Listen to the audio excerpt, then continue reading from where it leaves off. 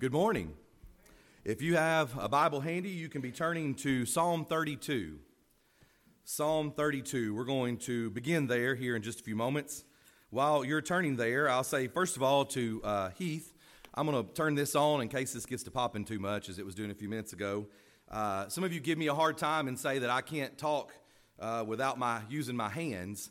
And whenever this thing gets to popping, sometimes I feel like I can't move my feet, and that makes it really hard too sometimes when I'm trying to be still. So that doesn't necessarily make it shorter or longer. I'll warn you about that, but I'll go ahead and turn this on in case that starts.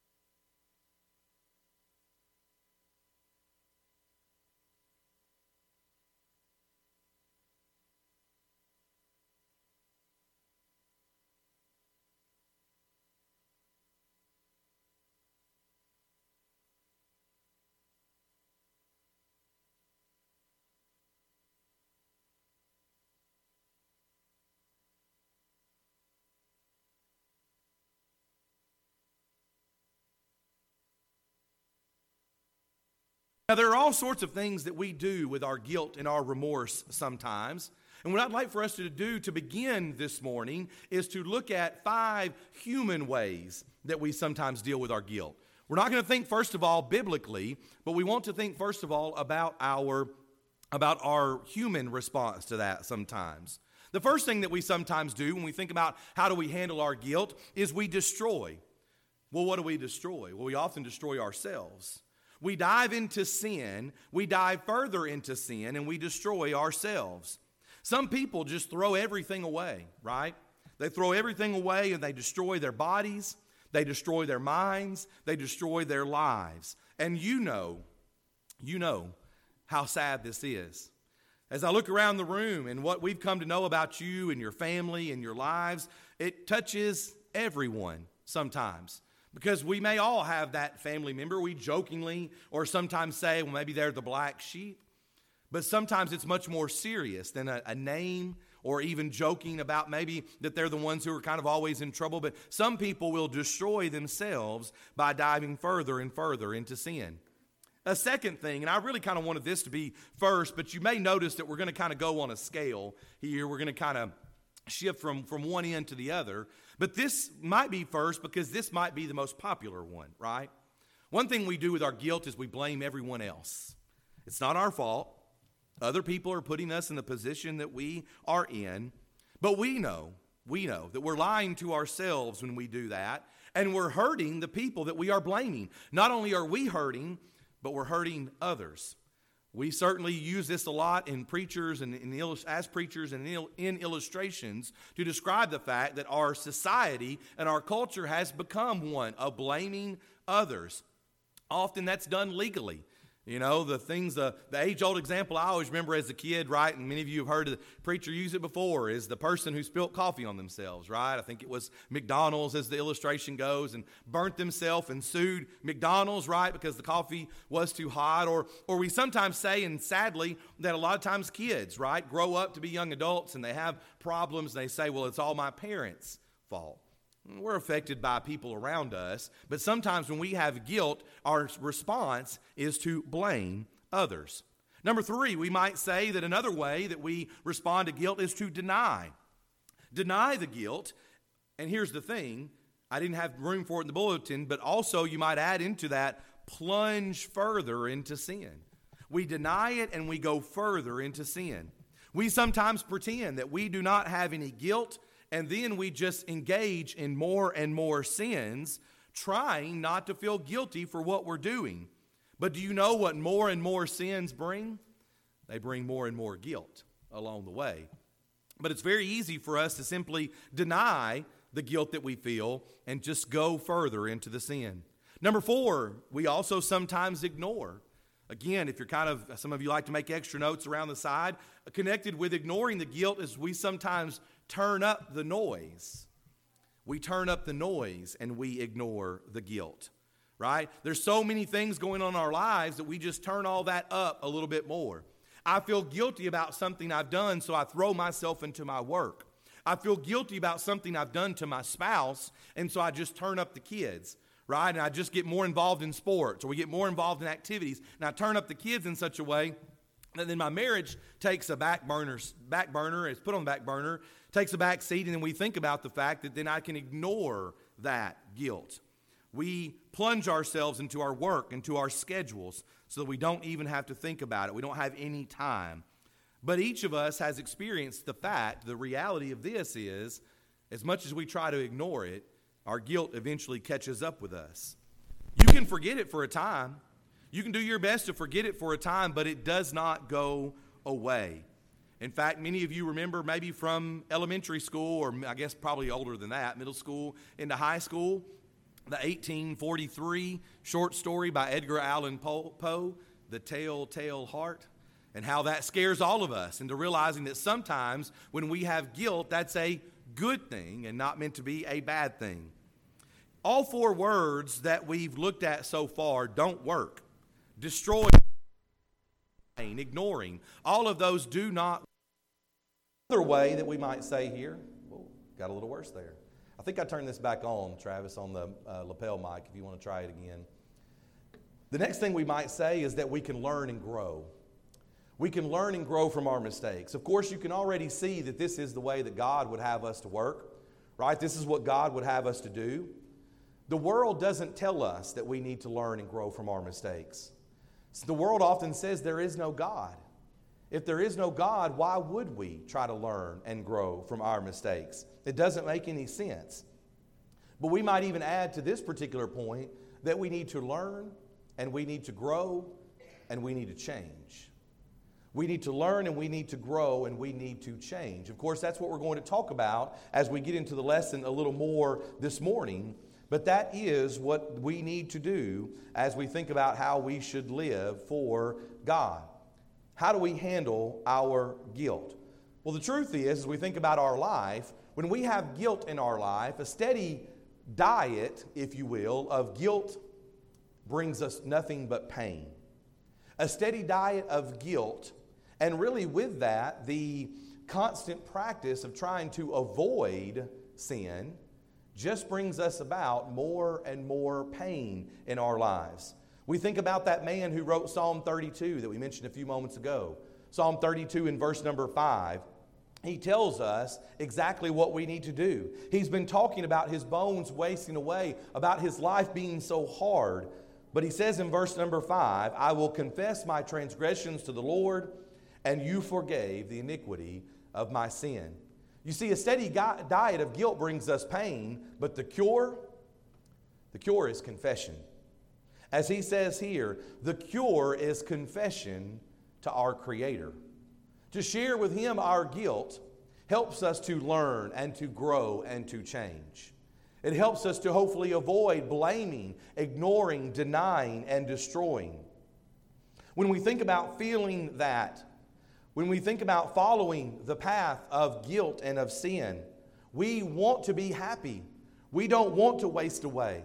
We don't want to hurt others. And so what we need to do then is we have to confess. I think sometimes that involves confessing to our Creator. It should almost every time, I guess is the better way to say that. But I also think that it should involve confessing to each other. We know that in the New Testament, that is the way that the Bible speaks that Christians should act. Confessing our sins to one another is one of the hardest things we do. But what it helps us with is it helps us with our guilt. You recognize that sometimes when we have problems in the church, sometimes when people leave us for a season, sometimes when they step away from our assembly, maybe sometimes when people leave, they want to blame the church, but it's because of their guilt. Confessing our sins to one another is going to be one of the hardest things we can do, but as we do that, we're able to actually hold tighter to one another and not be separated. What we feel is they're going to think less of me, they're not going to like me, there's going to be problems, but that's not what really happens if we all treat it the way we should. We can forgive, we can encourage, and we can move forward together, recognizing that we all have guilt and we are all in need of confession. First and foremost to God the Father, but also certainly to each other. There's one more passage that we want to examine this morning together. If you have your Bibles, you can be turning to 2 Corinthians chapter 7. 2 Corinthians chapter 7. Do you know what's interesting about guilt? Humans are the only ones who feel this kind of burden. Have you ever considered that before? That humans are the only ones that actually feel guilt, who feel regret and remorse. Certainly there are people who don't feel that. Sometimes that may be due to some kind of problem or disorder. We think about those who have been accused or maybe convicted of committing things like mass murder or something like that. Sometimes they move past that feeling of remorse or regret that causes them to do something so awful. But humans are the only ones who feel this. I like the way one person said it. Have you ever turned on the National Geographic Channel and seen a lion moping in remorse of killing an antelope? I don't think you usually see that when you turn on the National Geographic Channel, right? When we think about animals, even a few years ago, I don't remember how long ago it was now, but at SeaWorld they had one of those tragedies where a killer whale, and there's a trainer working with that who dies. The killer whale doesn't feel remorse. It's an accident. It's something tragic that happens, but they don't feel guilt because animals don't carry that with them the rest of their life the way that we sometimes do. So what are we supposed to do with the guilt that we feel? Why do we have these feelings of regret? Well, we've looked at human reactions for a few moments together this morning. Let's touch on and see what the Bible says. Paul tells us here in 2 Corinthians chapter 7, and you notice it's a bit of a lengthy passage. We won't take time to read it all, but look first of all to begin at verse number 10. I'm going to read this passage from the English Standard Version. You may have that or something different in front of you. Pardon me, but it says, "For godly grief produces a repentance that leads to salvation without regret, whereas worldly grief produces death." So let's notice as we think about what kinds of grief we can have that Paul says here there are two types. The first type is worldly grief. The first type of grief that we can sometimes feel is worldly grief. Worldly grief, though, if I can suggest it to you, worldly grief is being upset at being caught. Right? That's what worldly grief is. Worldly grief is sorrow because you must experience the consequences of your actions. It's not sorrow because of what we've done against God. It's sorrow because we do not like the situation that we're in.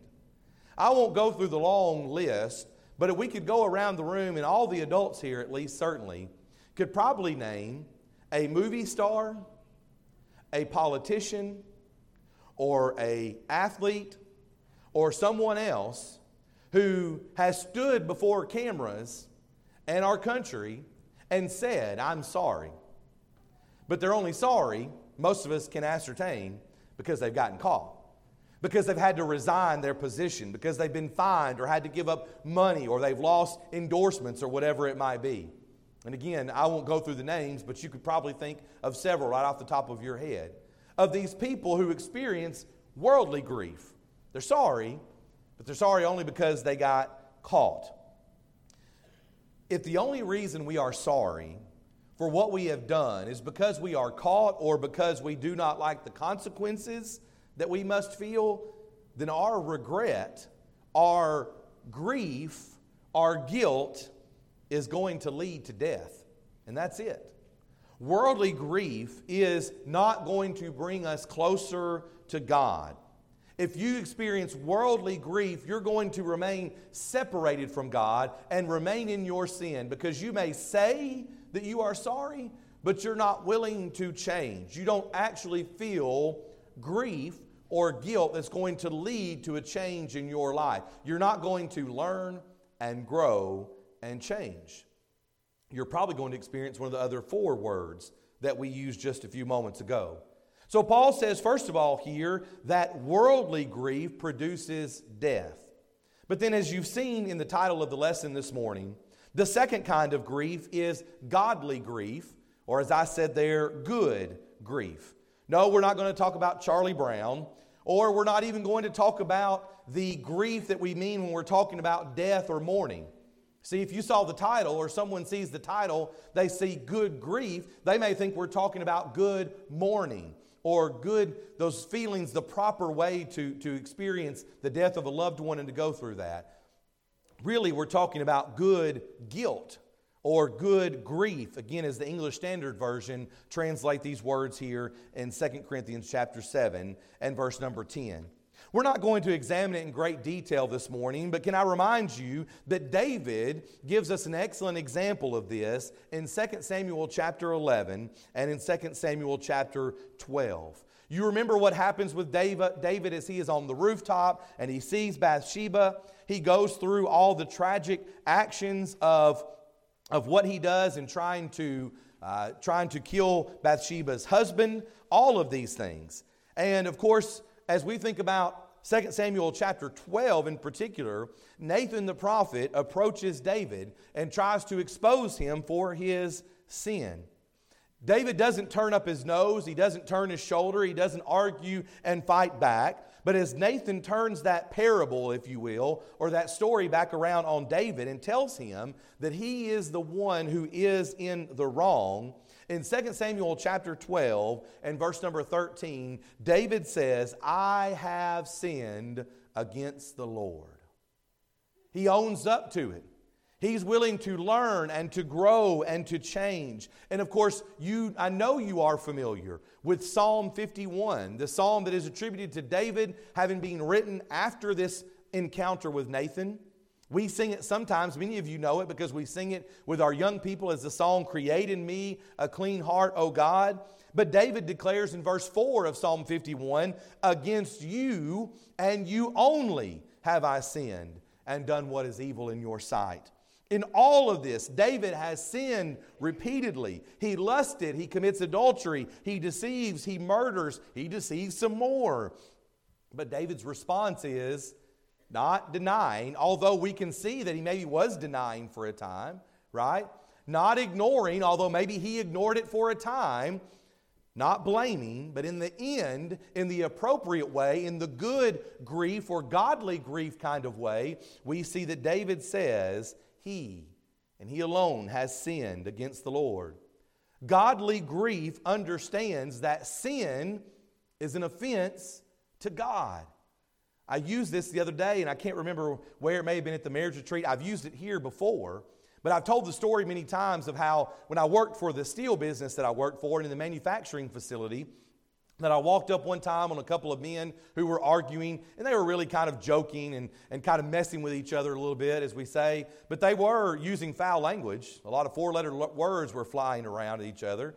And the one that I walked up on, as one was on the forklift, the one that I walked up on turned around to me and said, "Excuse me, preacher," and then went right back to cussing, right, at the guy that he was cussing out. I mean, that's kind of the idea here. It's not me. Godly grief understands that sin is an offense to God. The problem that we sometimes have in confessing our sins to one another is you don't want the preacher to find out about it. You don't want the elders to know that there's a problem. And the truth is, none of it is an offense to me. It can be, I guess, sometimes, maybe if we have a problem or if the elders and you have a problem with something you've done. But most of the time, it's not an offense to us. It's an offense to God. And Paul says here that godly grief, back to 2 Corinthians chapter 7, godly grief produces a repentance that leads to salvation without regret. When we simply give lip service and say I'm sorry, as those politicians and athletes sometimes do, they are not leading to a change or salvation without regret. They're just giving lip service. But when we truly go through guilt in the proper way and godly grief, it leads to us changing, as we talk about repentance being a change of mind that leads to a change of life. It truly leads to a repentance that leads to salvation, and we don't have to regret anything at all. Repentance, and this is not meant to be a lesson about that, but it is not an external change of life without the internal change of mind. You've heard me use it before, and other preachers, we often face one direction, and we talk about that it is the true turn around. You know, not a partial turn, not a little bit, not a halfway, but a true turn around. Many people get halfway or partial because they'll give the lip service, and we certainly need to confess. We certainly need to confess our sin. But we must change our mind, and we must change our life. The problem when we don't change our mind is that it's hard to change our life, right? Somebody says, well, I will stop doing that, and maybe they do for a short time, but without the true change of mind, the true repentance, turning towards God, they often fall right back into what they had been doing. God says that He wants us to experience godly or good grief. And we learn from this passage here, this passage in 2 Corinthians chapter 7 is often used to discuss the fact that repentance and guilt are not the same thing. Right? That's probably an extended lesson for another time. But we can feel guilt, but yet not truly repent. It's going to take us going further than just thinking about it. It's going to just take us having that feeling in the pit of our stomach. You know that feeling, right? And it's uncomfortable. Right, I have it sometimes, maybe not when I've sinned against somebody, but when something's gone wrong, maybe I realize I've said something that I shouldn't have said, or I committed to something that I shouldn't have committed to because of time, and I've got to call them back and tell them I can't, and I get that feeling. And sometimes if I don't do it right away, right an hour or two later, I go, why do I kind of feel weird, It's because I realize I've got to do something that's uncomfortable. It's difficult. It may not be sinful or that way, but it just may be something I've got to go through. When we have that feeling, having that feeling is not enough, although it can be good to help us change. To sum it up, maybe this is a good way to sum up what we've said in this lesson, this particular lesson. We could say that guilt is good. Do you know that guilt is the overwhelming cause of many of our hurts? Right? Certainly as we think about psychologically, but even physically sometimes. As I talked about that feeling in your stomach, maybe you have sleepless nights. I saw one devotional that was kind of talking about guilt and this topic, and it went through all the statistics about how many people have sleepless nights, how many people suffer from insomnia or many things because they have these physical ailments, but maybe they're coming out of that psychological side when it comes to the guilt that we feel.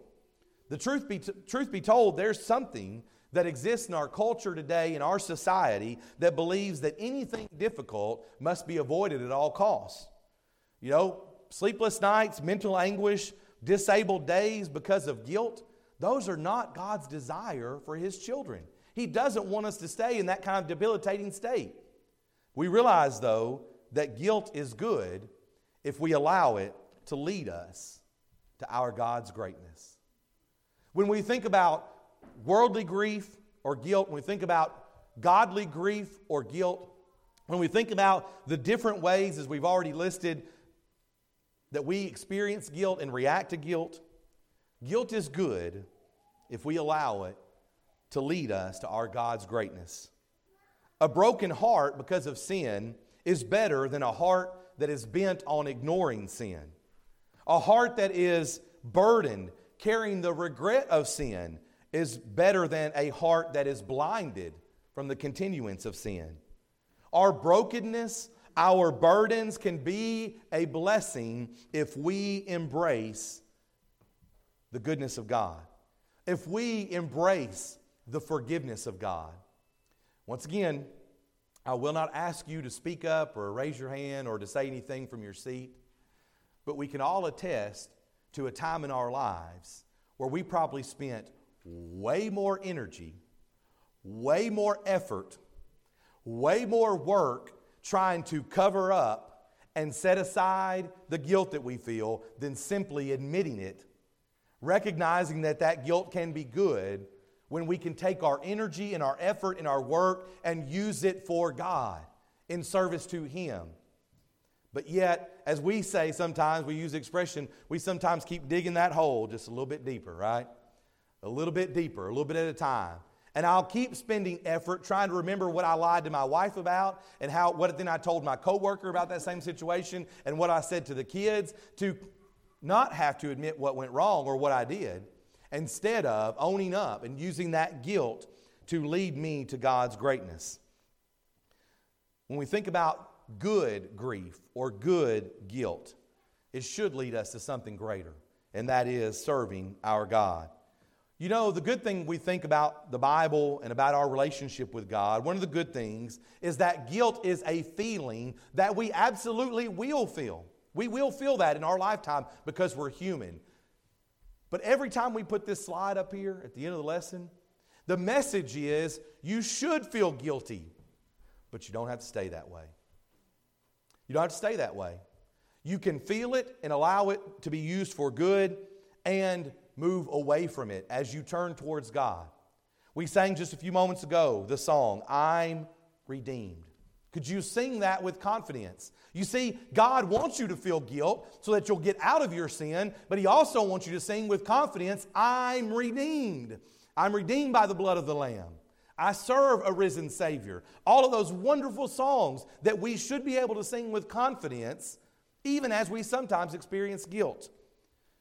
The message this morning as we conclude this lesson is, come to God's greatness.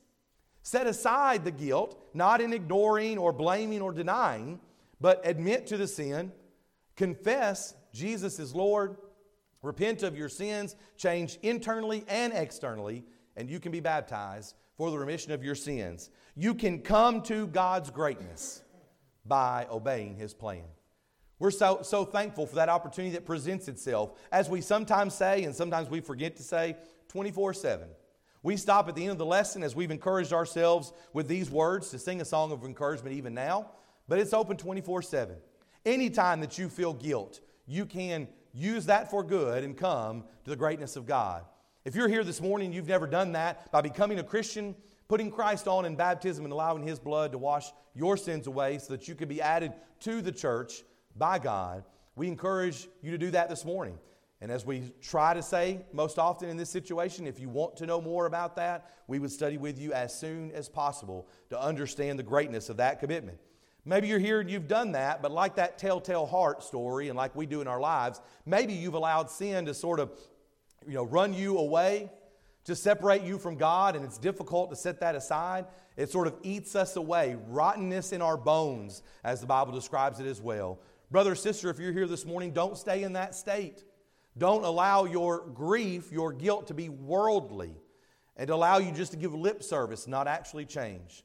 We're thankful for the opportunity that presents itself, that you can come forward as well. You can make your sin known first and foremost to God, but as we've said already, even amongst brothers and sisters, that we can pray with you and for you, that we can encourage you.